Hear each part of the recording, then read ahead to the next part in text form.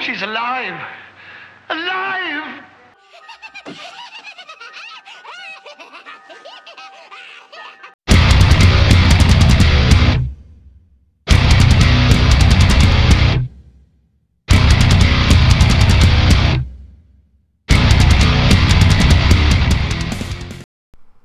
What's up, you guys? Welcome to the Ghoul Gang. Woo! I'm Ellie. And I'm Grace. And today, we're going to talk about some spooky shit. Some unsolved spooky shit. And I just have to say, my mom told me that we need to introduce ourselves a little more. Oh. So I'm Grace, Okay. and this is Ellie, and we live in Chicago. We are sisters-in-law, so I am married to her brother. Yep. We both live in the city. I have a 2-year-old daughter named Harper, light of my life. Husband, Ellie has a dog. Didn't mean to sound like a dick. Ellie has nothing. Ellie has hobbies. And, I have children of my own. Oh, yeah, she's a teacher. Yeah. So that's great for her. Good for you. Yeah, I work in tech. And is that good enough, Mom? What do you think, Ma? Yeah, I think that's good. She was like, I just want to know more about you. Well, and I was like, you know everything about me. And she's like, no, but as like a listener.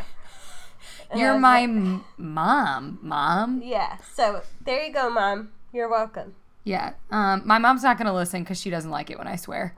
Fuck! My mom started swearing a lot more lately, which is great. So has my mom. She's also been drinking a lot of wine. A lot of wine for your mom is like 2 of those little Sodder house bottles. I remember one night we were playing Cards Against Humanity with Ellie's family, and Nina had more than 2 bottles of Sodder house, and we had to cut her off. Like, she was turning red, and she was dancing. She wouldn't stop getting up and walking around the house. And she was just pacing. As if she had something to do. And Steve, Ellie's dad, was like, Nina, it's time to shut it Who down. wants cake? Who wants cake? Hey, are your shoes clean? Do you have laundry? We have extra asparagus. Does anyone want asparagus? Oh, I love her so much. I know. Love you, Nina, if you ever listen to this. Oh, bless. You're an angel from heaven. She is an angel from heaven. All right, so today the theme is Unsolved Mysteries. You know, like what you used to watch when you were homesick from school, right? I used to watch that shit all the time. Oh, my God. I remember...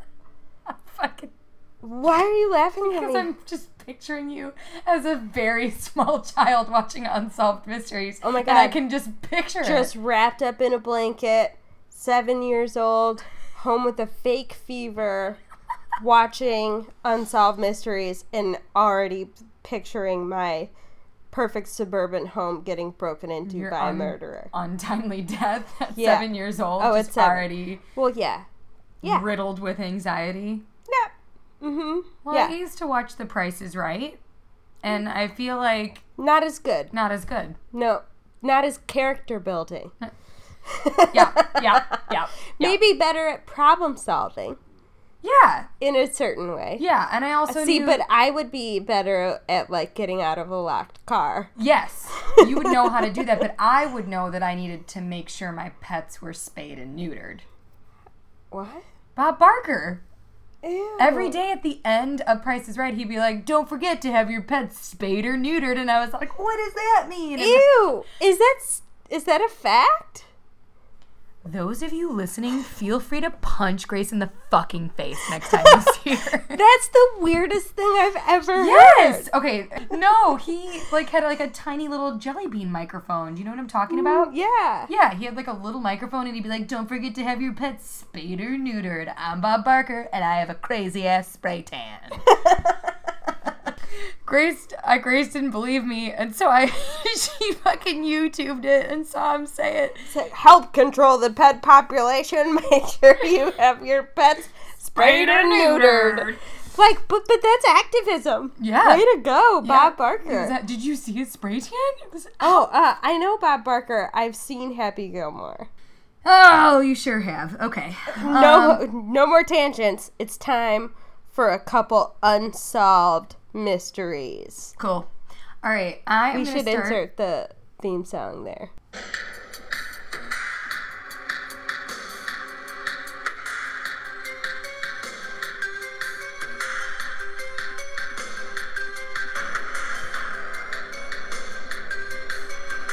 Okay. I'm going to start out with something that's I had never heard of before. Mm-hmm. Some of you might have. It's called the Sodder Children Mystery. Yes. So, it's about, before I give you, I'm taking this off of historicmysteries.com, just to give a little bit of cred where credit is due. I did a little bit of research on a lot of different websites, but this one seemed to have kind of the most cohesive story. But a little bit of background is it's about a family. This happened in 1945, and it's about a family whose home caught fire on Christmas Eve. Mm-hmm. Okay? Right, so it was a normal Christmas Eve in 1945 for the Sodder family, and they lived in Fayetteville, West Virginia, and they had 10 kids. Wow. Golly! Oh Christ. I won't go there, but they were coming out like hotcakes. And there were 9 of them still lived there. The oldest son was away in the Army. Okay. So 9 of their kiddos lived there. All 9 of them were enjoying the holidays at home.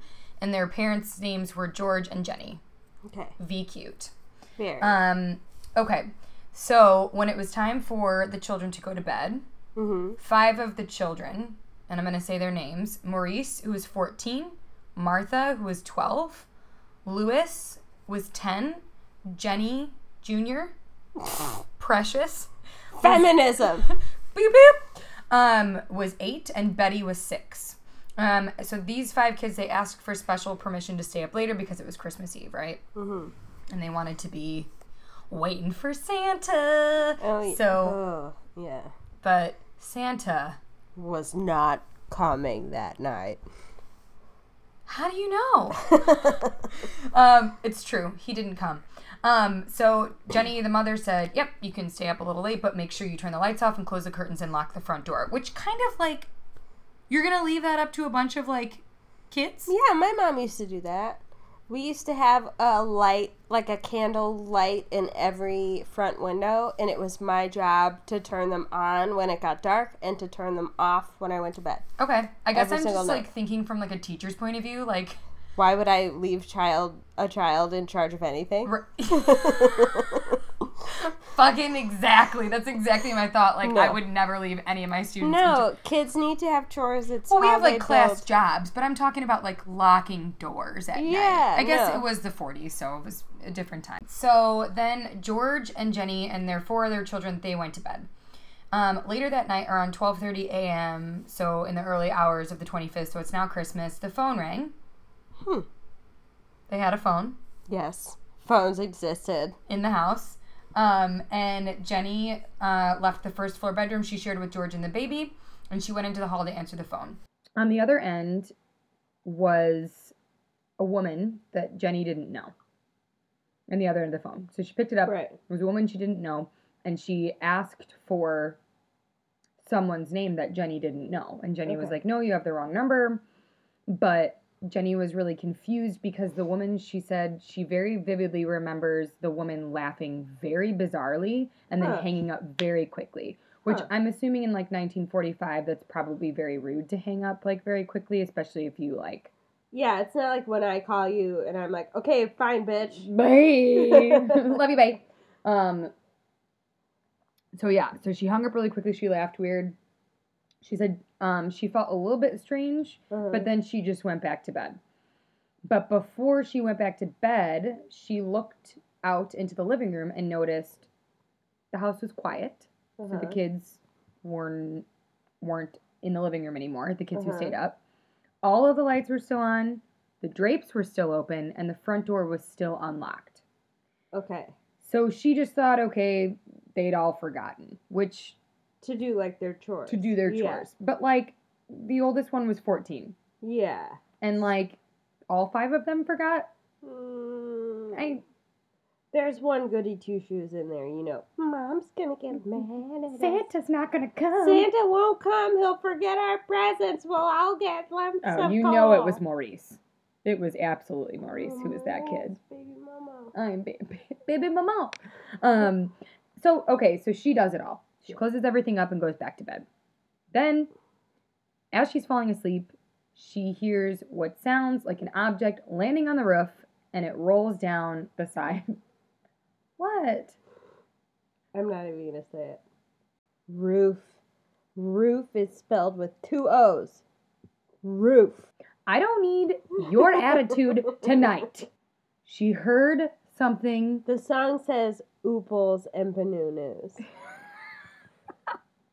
She heard something that sounded like an object landing on the roof, and it rolled down the side of the house. Sounded more like Ruth there. I appreciate that. I did my best. So, she went back to bed. So, like, if I heard something smash into my roof and then roll down the side of the house, I wouldn't just go back to bed. But we also live in the era of nothing is safe. Everything's a murderer. Don't trust anything. Get a loud dog. I mean, I get that, but at the same time, no, like, they wouldn't have thought anything of it. It was 1945. It's Santa. They would have thought, yeah, if anything. I mean, if anything, there was a raccoon on their roof. Yeah, it could have been an animal or whatever. But anyway, so then about an hour later after she was asleep, she was woken up by the smell of smoke. Mm. Okay, so timelining this, she goes to bed. Woman calls, really weird. Hour later, she hears something on the roof, hit it, fall down. Hour later, she's woken up by smoke. Okay. She shakes George, she wakes him up, and they ran out the door of the bedroom. And by the time they got out of the bedroom, so by the time she had smelled the smoke, it was probably, the fire had probably taken over much of the house, and the entire hallway was filled with smoke, and unfortunately, there were flames had engulfed the stairway or the staircase leading up to the other children's bedrooms. Oh, so the 5 kids, their bedrooms were upstairs. There. Right. They were attic children. Right.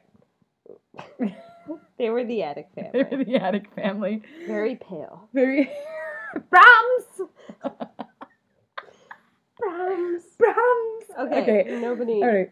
George and Jenny. So George and Jenny. This is no laughing matter. George and Jenny shouted up the stairs for everyone to get out of the house as quickly as possible because they couldn't get up the stairs. Oh, God, but like... Fucking, I know. That's terrible to say. Hey, get down from there. Get down from there. Like, the staircase is engulfed in flames, but get down from there. Get your ass downstairs. Oh, God, but like, that's terrible. There's not another, I'm assuming there wasn't another staircase. So they had to jump out the upstairs windows, if anything. Yeah. Oh, well, here's the thing. So once they got out front, they did a head count of their children because they have so fucking many. Right. And they realized that the 5 kids who stayed up were not outside. Right. So I think when they yelled, I think what they had assumed was that they had gotten out. Okay. Right. Because they didn't hear anything. They didn't hear any screaming. They didn't hear them yelling for their mom or dad. Right. Right, but he tried to get them with his... Yeah, so we'll get to that. He does try to get to them, but the thing is, if their children were on fire, you would hear screaming, and Jenny would have been woken up by the sounds of her kids versus smoke. Right. Right? Yeah, they would have been coughing and yelling. And, right. So I think that they assumed they had gotten out, but once they got outside, they realized they weren't out there. So, okay. I got it. So, the flames just obviously kept growing, and they blocked George from even getting back into the house in any capacity. So, he thought the only way to get them out was through the top window to their bedroom. Mm-hmm. So he raced around the house, and around the house was where his ladder always stood, as they do. Mm-hmm. And he realized that the ladder was gone, but George didn't move it. Whoa. Yeah. George didn't move his ladder. So he started panicking and was like, what can I do? So he had 2 cars, parked on the side of the house that he used for work. Mm-hmm. And he thought to himself, okay, I'm going to move one of these trucks. They were trucks. So he's like, I'm going to move one of these trucks and I'm going to move it close to the house so that I can climb on the truck and then get to them that way because the ladder was gone. Right. So he's quick. He's like panicking and thinking really quick because he's, you know, clearly a smart man. And so he runs to the first truck and it didn't start. Huh. And then he runs to the second truck and it didn't start. No. Yes. So later on, the cops will tell him it was because it was cold and his sons had flooded the engines. Which okay. Blame the dead kids. Blame the dead kids, right? Fucking hell. So it always gets worse. And all they could do was watch the house burn down. So the four kids and Jenny and George literally had to watch the house burn down. And here's the shitty part. Obviously... Okay. I feel like you're like there's so many shitty parts. It's all shitty. Well, it's the shittiest part was obviously you can't bring your telephone outside in 1945. Right. So that's no. So they couldn't call. So the oldest daughter ran to the neighbors and called the fire department, and they didn't answer. Huh. What? I can't. They didn't answer. And to be fair, I did some research into that, and most of the firefighters were overseas fighting in World War II. Right. And it was Christmas. And it was Christmas Eve. But that's like with the Christmas thing I get, but that's not an excuse. Right. Like there are still fires on Christmas. Exactly. So the fire department didn't answer, so they sat there. It's 2:30 in the morning. Oh God. At this point. The fire started at 1:30 and it took less than an hour for the entire house to go up in flames and be ashes. Wow. So the fire department showed up at 8 a.m. No. At 8 fucking a.m. The fire department, the cops, and the coroner of the town all show up at 8 a.m. Oh, is this when your shift started today, Bob? Oh, there. Oh, yeah, Tony, I heard there's something going on there on Maple Street. I think we should probably check it out. It sounded pretty urgent. I had the old wife with the ham last night. I couldn't leave. God dang it. I know. So they came and I love how we gave them Chicago accents. They're in West Virginia. They probably have like a hillbilly accent. But I don't know if that's right. Well, to be fair, I don't think we could do justice to a Southern accent. Okay, so they get there at 8 a.m. and they do like a very, basically just a complete bullshit investigation of the property. And within minutes, the coroner determined that all 5 kids had, quote unquote, undoubtedly perished in the fire and that the fire had been caused by faulty wiring. They barely investigated it. And he was able to come up with this conclusion like that. And it's like... Real smart. It's... First, you just eat your ham. So, George and Jenny were obviously not satisfied with that explanation, and they demanded an in-depth investigation. Right. Because, first of all that shit went wrong. Right. And then, everything was out of place, the phone call, everything that went wrong. And then on top of it, Jenny was like, that's baloney. Yeah. Because as I watched my goddamn house burn down, the Christmas lights were still on. So it couldn't have been an electrical fire. No. Which is what they said Which is what they said. They said it was faulty wiring. And she was like, the lights were still on in my house. As I watched it burn down. Wow. And I, through the rubble, can see appliances, pieces of my furniture, pieces of my children's beds. And, fun fact, nowhere to be found were bones. Right. Oh, so there were 0 actual remains found. No remains found. Nothing. So they were like, okay, if our kids are burned, where are they? Yeah, even in like crazy car accidents where cars are ablaze for 10 hours, they still find their teeth.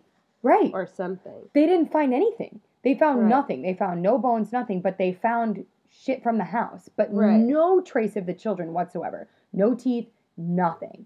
And isn't that like in, like, what's that TV show called that you like?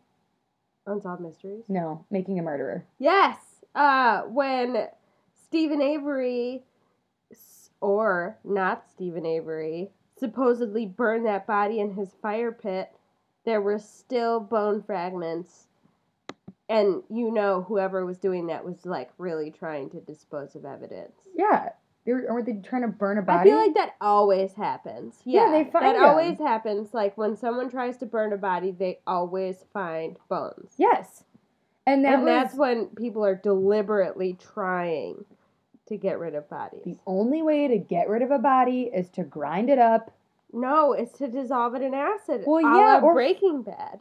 True, or feed it to pigs. No, Robert, last podcast on the left, shout out, just did Robert Picton. They're still doing him right now. Oh, I know, and he was the piggy boy.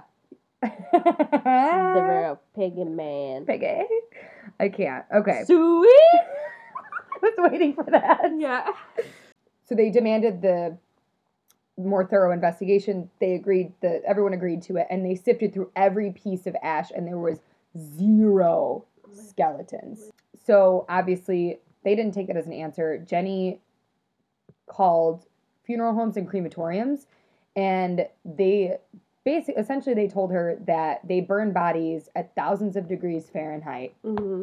They're still shit. They still have shit. Yeah, teeth still remain, like vertebrae. Yeah, like bone fragments. And there's still going to be stuff left, even if people have deliberately burned you, not like in a freak house fire. Right. And cremations take hours. Oh. 2 to 3 hours. Yikes. At and the thousands of house degrees. burned down in less than 1 hour. In less than an hour. So there should have been 5 skeletons, is what the funeral directors were saying to her. At least, like, remnants from 5. Fragments. And so it didn't make any sense. And so Jenny went a little, like, off the rails a little bit. And I would too. Absolutely. Yeah, Rightfully 5 kids. I don't know how she... Oh, my God. Well, I'll tell you later, but she ends up, like, it's incredible what this woman does. Mm-hmm. But she starts experimenting with animal bones. Oh, no. Yeah, and, like, burning them. And, like... She's like, what happened to your cat, Mr. Neighbor? Sorry about Whiskers. I took him for myself. For my experiments. So that's what she did. And none of them all the way burned. So, okay. It just didn't make sense. So Jenny and George worked together to collect evidence that pointed away from everything that the authorities were telling them. Eventually George ended up paving over the house and built a garden. Oh. Well, you can't really grow a garden on pavement. Well, so they probably tilled it and cleared it, tilled the land, and then put the garden there. Is that how you get by in life? Yeah. Is that really? Oh, and then what? She said. She did it. She did it. All right, so we're getting into the real guts of the story here, for lack of a better word. Okay, so obviously none of it made sense. Jenny and George were putting shit together, and they were like, "This isn't cool." And actually, they dedicated the rest of their lives to trying to find their children. Right. Here you go. They came across a bus driver who was driving by that night. What? Yeah, they came across a bus driver. Actually, a bus driver came to them and said, I saw what he described as fireballs being thrown onto the roof of your home. Whoa. So, is that what Jenny heard on the roof? Oh, what? But what? Fireballs? Who knows who this fucking bus driver was, but the point is, he saw something, yeah. So, another woman came up to them and said she clearly saw 5 children drive by in a car while the fire was blazing. So this was a neighbor. The biggest question is, if they had not been killed in the fire, who took them? But not in one of the family's cars. Not in one of the family's cars. Do we know if these parents might have been abusive? Is that terrible to say? No. So this is cool. At a diner 50 miles west of Fayetteville, a waitress said that she served breakfast to the 5 children on Christmas morning. Oh, so the next morning? Yeah. Wow. But So, that's also like... Well, because obviously this went up in the paper or, word got out. And so she says, so this obviously, it got in the paper like in the next couple of weeks. Right. And this waitress came forward and was like, I served those kids breakfast on Christmas morning. Oh, so it wasn't like the next day. No. She was like, no, she I called. seen them. Yeah, she called after seeing it in the paper and was like, I served those kids breakfast on Christmas morning, but she couldn't remember who the adults were that were with them or how many there were. So there were adults with them, though? Yes. Okay. So as the word spread and photographs of the children were shown in the area, a woman said she saw 4 of the children, not 5, but 4 of them in the company of 4 adults at a hotel in South Carolina. Ooh, I don't like that. Right. So these glimpses gave Jenny and George hope and caused them to pursue their own investigation and forensic experiments. So like we said, Jenny burned... With the bones. Yeah, with the bones. She burned chicken bones. I guess not... Cat bones, neighbor cat bones. Neighbor cat bones. Whiskers. They did all these things, and armed with these facts, Jenny and George went back to the police and demanded another investigation. So the police refused this time. So they did the mini investigation. The coroner was like, yeah, this is what happened. Then they demanded a longer one. They didn't find anything. And then they went back with actual facts. And they refused. Just flat out. Was like, nope, sorry. They said the coroner said nothing, no crime had been committed. We're done here. So Jenny and George continued the rest of their lives alone to try and find the answers. Well, and their kids. The ones that survived. And their kids. Yeah. In conclusion, George and Jenny never gave up. They erected a huge billboard near the site of their former house. So they moved. But near the site of their former house, they erected a massive billboard that featured the photos of the 5 children. And they offered a $10,000 reward for the safe return of their children, whom they now thoroughly believed were alive and had been taken from the house. Right. And that the fire was deliberately set. And they also had it printed on their garage where they ended up, which is what we have posted on our Instagram right now. Yeah. Yep. So go take a sneaky peek at that. It's really sad. Yes. So time passes, and Jenny and George and their surviving children still continue their search. And in 1968, so this is 23 years after the fire, Jenny got an envelope in the mail. No. It had been mailed from a city in Kentucky, but there was no return address on it. Inside, so she got Kentucky from the postmark. Yeah. Yep. Okay. And inside was a photograph of a young man, and on the back it said, Louis Sodder, I love Brother Frankie. What? That's all it said. And that was the only thing in the envelope? And it was a photograph of a young man, and it said on the back that it was Louis Sodder. And that's one of the kids. And that's one of the kids. And Jenny was like, that's my fucking baby. Oh my God. And so the authorities thought it was just a horrible, cruel hoax. Ugh. But they were like, no. This reminds me of Johnny Gosh. Yes. Yes. And they were like, she was like, no, that's my baby. This is 23 years later. Yeah. And they were like, no, that's my kid. Whoa. So once again, they were hopeful, and they hired a private investigator to go to the city in Kentucky to track down the photo's sender or the kid in the photo himself. The investigator left West Virginia and was never heard from again. Whoa. I know. This should be a movie. Changeling. Maybe it is. So that was the last piece of evidence to ever come into light. Damn. And George actually, he actually died the next year. Oh, yeah. Georgie. Jenny died 20 years later. Wow. Yeah. And like I said, women, wives outlive their husbands. They do. So obviously they died never believing that their kids were killed in the fire. Mm-hmm. So anyway, there's actually websites still to this day that are dedicated to this mystery and solving it. Well, because some of those kids would for sure still be alive. Yeah. Yeah, absolutely. They were So young. obviously the unfortunate thing is years go by, the chances of finding anything are very slim. But right.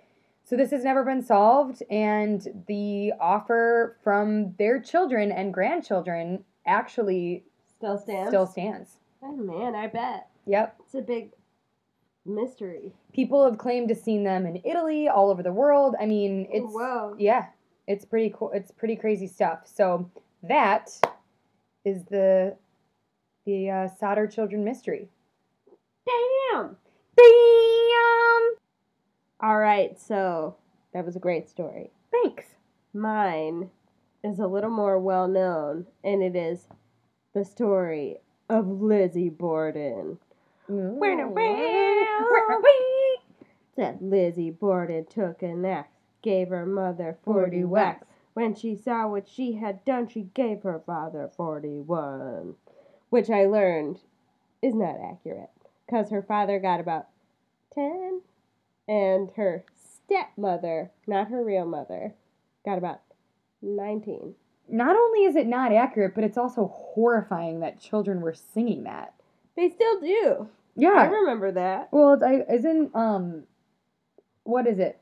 Ring Around the Rosie? Isn't that also fucked up? Yeah, because Pocket Full of Posy. Ashes, we all fall down. Dead.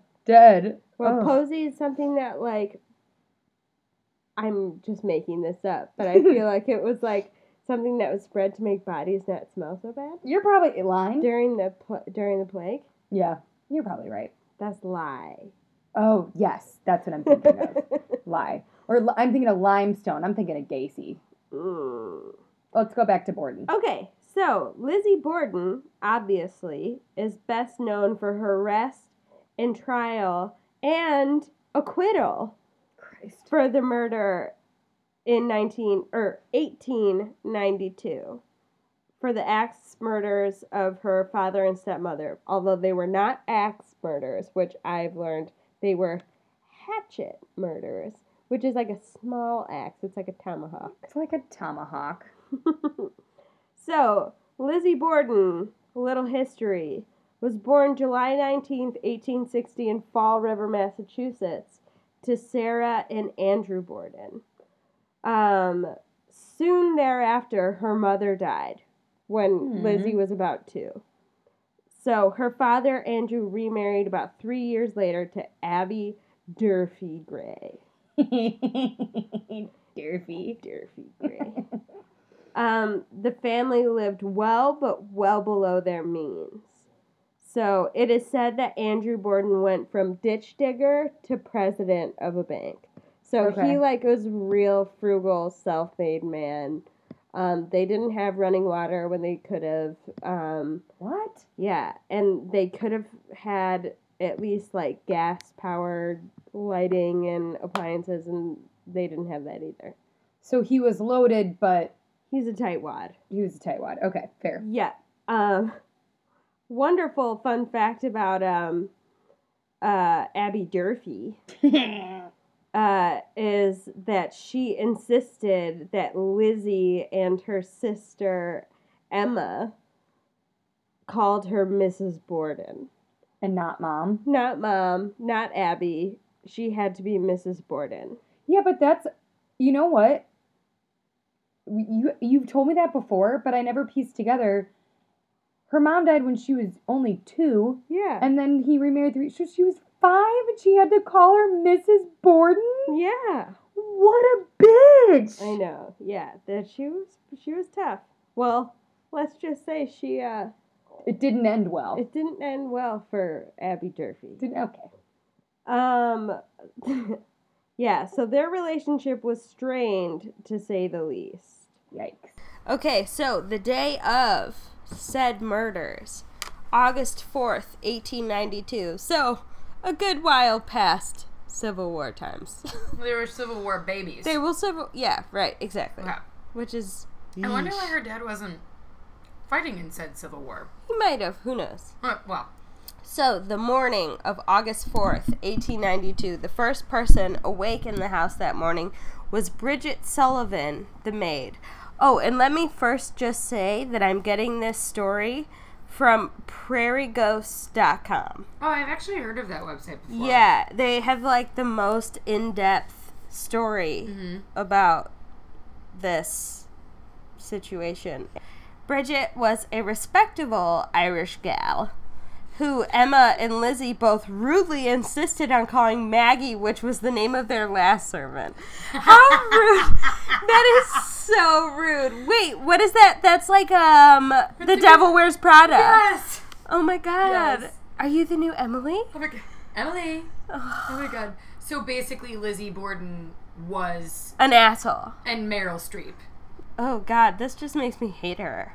Yeah, that's really That's like even that one tiny detail is like, ugh. It was just Fuck goes you. to show like how big of assholes they were. Right. That both of them were like, you can't sit with us.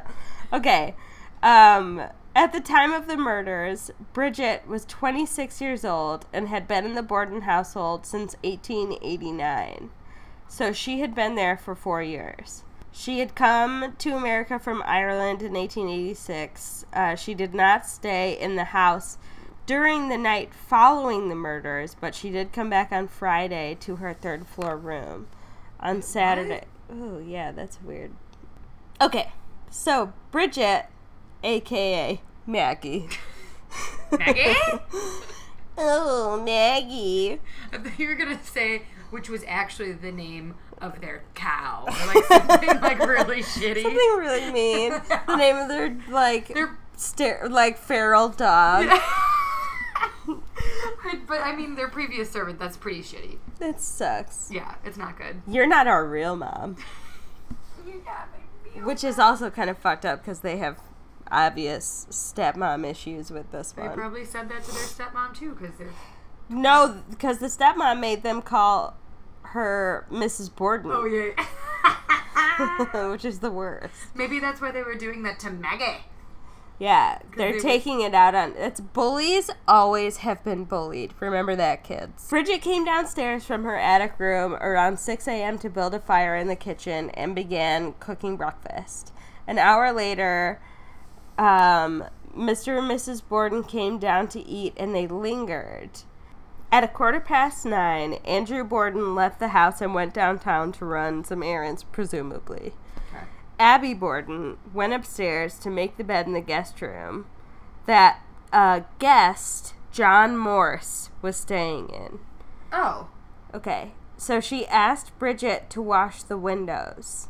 At 9:30, she came downstairs for a few moments, and then she went back up again, commenting that she needed fresh pillowcases. So was this place I'm assuming it was probably... An Airbnb. They booked it. No, dude, they just had a guest in from out of town. It's a B&B now, yeah? I think so, yes. But it wasn't, no. Oh, so I'm guessing it's listed on Airbnb? I heard it before you said it. Fuck you. Anyway. Anyway. So at 9:30, she came downstairs, got the pillowcases, and went about her daily chores, and then started on the window washing. She also paused for a few minutes to chat over the fence with the hired girl next door. Very home improvement moment.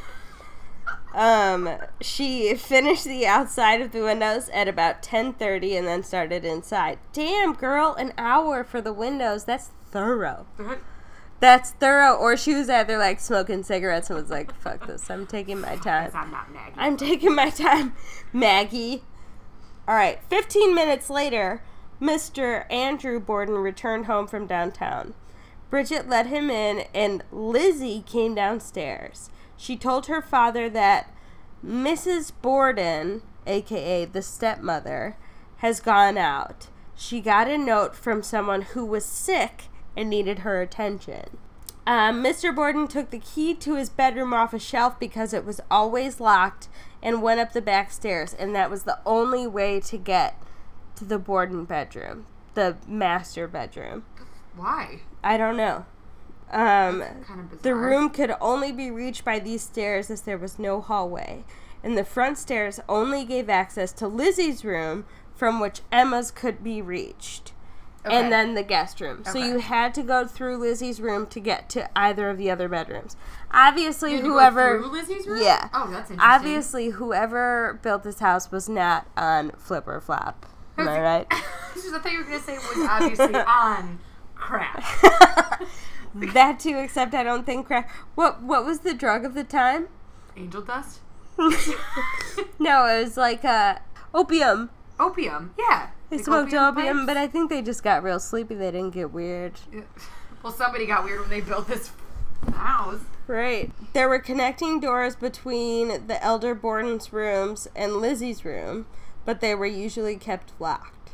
Okay, so Mr. Borden only stayed upstairs for a few minutes before coming back down and settling onto that sofa in the living room. You know the one. That sofa. That sofa was actually pretty dope. It was a dope velvet tufted sofa that I would like murder someone for myself. It's actually really... It's gorgeous. Green, right? It's gorgeous. I think in my brain it's green. Me too. Why? But in his brain, that was all over that couch. It was probably more of a maroon or brown. Sorry, Mom. Oh. Anyway, Lizzie began to heat up an iron to press some handkerchiefs, which I guess was one of her chores. Are you going out this afternoon, Maggie? She asked Bridget. I don't know. That's so mean. Maggie. Maggie. There's a cheap sale of dress goods at Sargent's this afternoon at 8 cents a yard. So... that's like when you had to go buy your own fabric to make your dresses. Fuck that. Bridget replied that she was not. The heat of the morning, remember it was August, combined with the window washing and her touch of a stomach ailment, had left her feeling poorly, and she went back upstairs to her attic room for a nap. She lived there, right? Yeah, well, obviously, servant's quarters. She was in her attic room. Pay attention. She went up for a nap, and this was a few minutes before 11. Maggie! Come down! Lizzie shouted from the bottom of the back stairs, and Bridget's eyes fluttered open. She had drifted off into a restless sleep, but the urgency of Lizzie's cries startled her awake. What's the matter? Bridget cried. She smoothed out her dress, slipped in her shoes, and scurried out the doorway. As her feet tapped down the staircase, she was horrified about what she heard next. Come down quick, Lizzie wailed. Father's dead! Somebody's come in and killed him! Alright, I should stop the voices. It's disrespectful. Absolutely not. Keep going. As Bridget hurried from the staircase, she found Lizzie standing at the back door. Her face was pale and taut.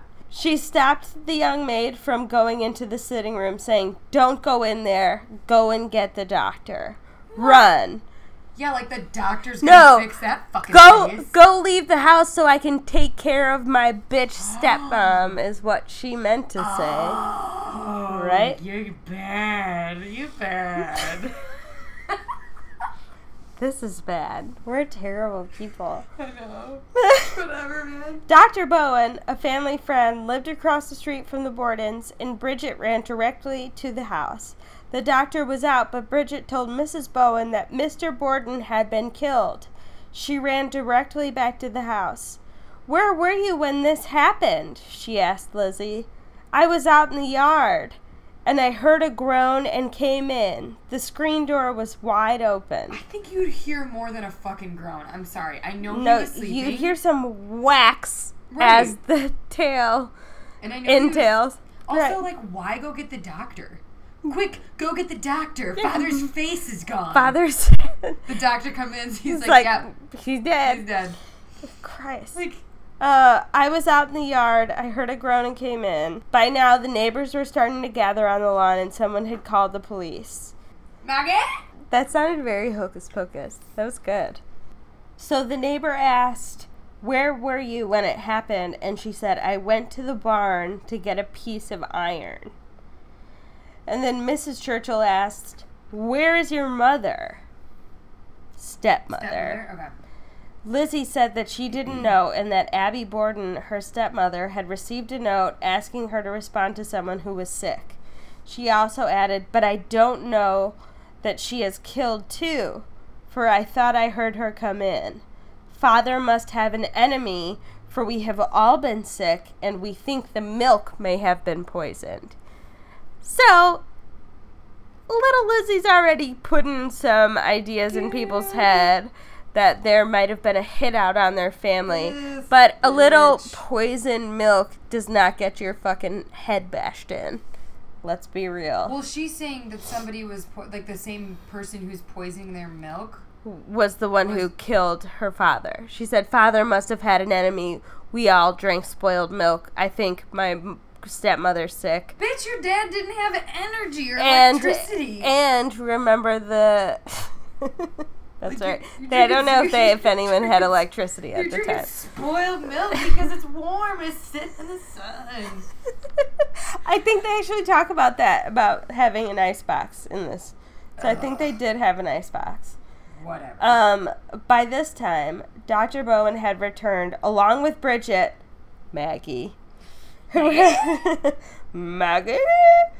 Okay, so at this point, Dr. Bowen had returned and examined the body and asked for a sheet to cover it, out of respect, I'm assuming.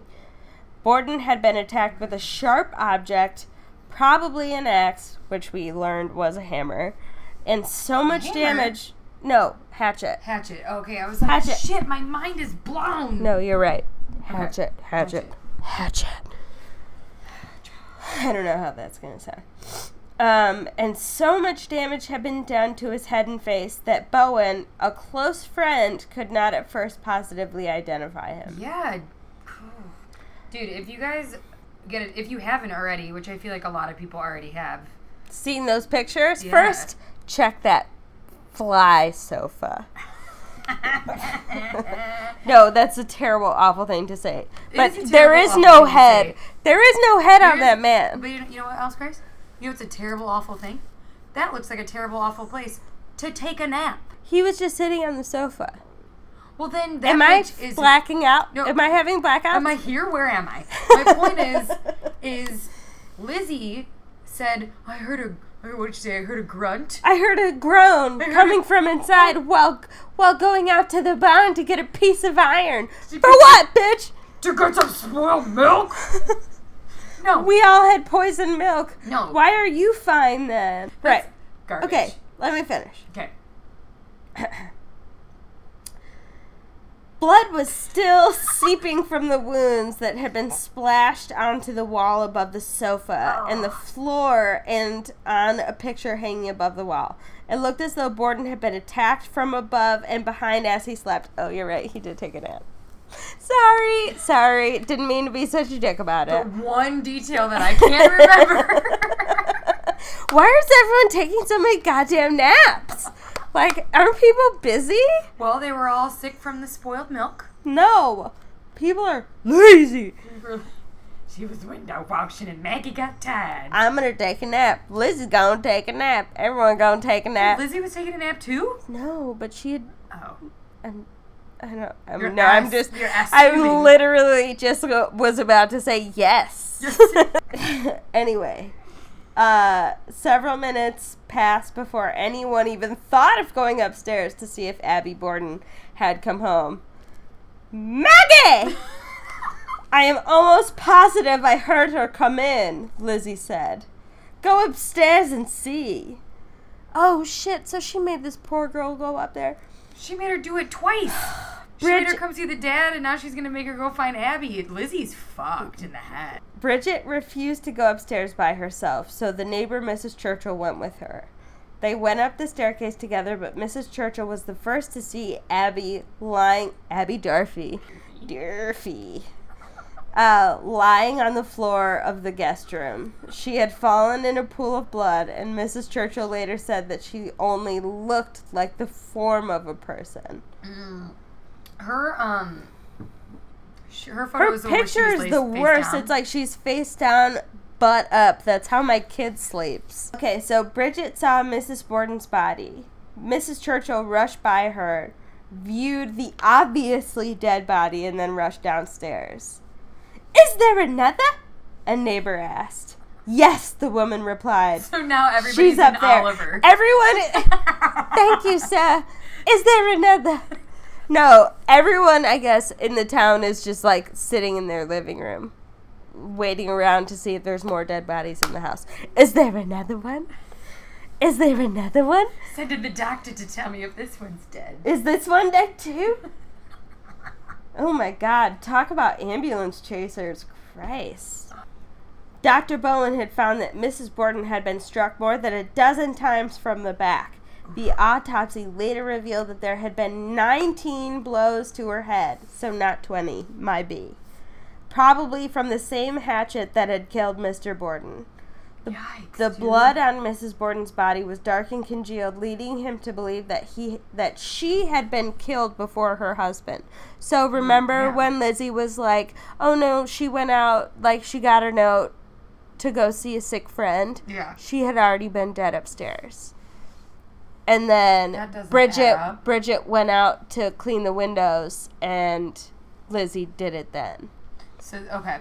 Because I was going to say Bridget was taking a nap, so she would have heard it, but she was out. No, she was out cleaning the windows, and then she was asleep probably before then. So did old Darfy, did she even go and see anybody? No, she didn't leave the house, I don't think. Okay. Dr. Bowen was heavily involved with the activities of the Borden house on the day of the murder. He was the first to examine the bodies, sent a telegram to Emma to summon her to come home because she was out of town. Oh, that's right. The sister. Right. Assisted Dr. Dolan with the autopsies and even prescribed a calming tranquilizer for Lizzie. Oh, he gave the girl a Xanax. Aww. How nice. No, although in 1890 it was probably straight up heroin. Oh, yeah. I'm sure. So during the 30 minutes or so that no one was on the scene, a county medical examiner named Dolan passed by the house by chance. Are you fucking kidding me? Yeah, this is all bullshit. This is like, the one medical examiner in fucking Fall River, Massachusetts. Just happened to be woo, swinging his keys. Boop, boop, boop, boop, boop, walking by. Maybe there's a major murder here. Oh, hey, hi, what's happening? That's garbage. Dolan examined the bodies as well, and after hearing that the family had been sick and that the milk was suspected, he took samples of it. And he realized that it was the milk that made everyone's head explode. Christ almighty. I forgot to mention, he looked in the window and was pressed into service by Dr. Bowen. Okay, so later that afternoon, he had the whole town was in on this. Later that afternoon, he had the bodies photographed, and then he removed the stomachs and sent them, along with the milk, to the Harvard Medical School for analysis, and no poison was ever found. Okay. So that girl, Lizzie, killed those people. Well, we all know that she killed them. Right. I don't believe in the conspiracy of the doctor, whatever. It just makes sense, the timeline. But she was never convicted. No, that's right. She was never convicted because it was all circumstantial evidence. They didn't fingerprint. They didn't do any of that. We just looked up what's staying in the Lizzie Borden bed and breakfast, which is what they turned it into. That's messed up. Oh, of course it's messed up. We just looked at the availability, and there is one room available on Halloween, and it's the John Morse room, the guest room. That's the only one available for the whole month of October, and it is $330 for the night. Taxes. Oh my God. That is crazy. Alright, so fans of the Unsolved Mystery can spend a night at one of the most notorious and spookiest crime scenes in the country, the now known as Lizzie Borden Bed and Breakfast Museum in Fall River, which is about an hour south of Boston. Leanne Wilbur is a proprietor of the B&B, said it's not unusual for guests to run out of the inn in fright. Wilbur herself has said she has not encountered any full-on ghosts, but has experienced some strange happenings in the house during the 9 years she has owned it. She'll occasionally hear a floor creak above her when there's no one upstairs. That's an Sounds old like house. Pipes, yeah. My apartment was built in 1890, and we hear shit all the time. Yeah. Or notice doors opening and closing. That's different. That's She's also smelled a faint floral scent from time to time, but it doesn't unnerve her. They say scents are like the biggest thing, olfactory thing. Isn't it like as long as it's not like rotting? Right. If it's roses, well, I'm Catholic. They say roses are a sign of of Virgin Mary. Really? Oh. Or of like a female saint. That actually could be kind of comforting. Totally, absolutely. That's some people. That's my own creaking opening door.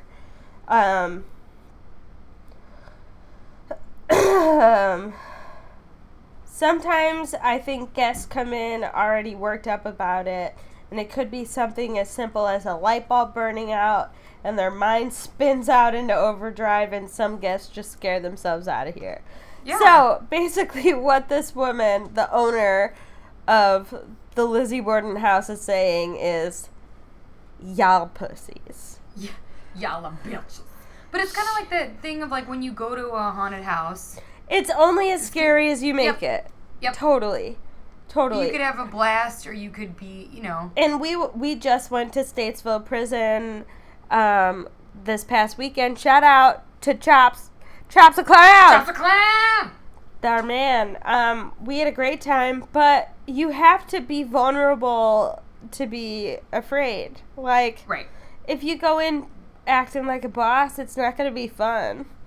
And if you go in with a rational explanation, like, yes, we believe in the paranormal, but I also believe that you have to have a certain, like, open-mindedness to be able to experience it. Yeah. You know?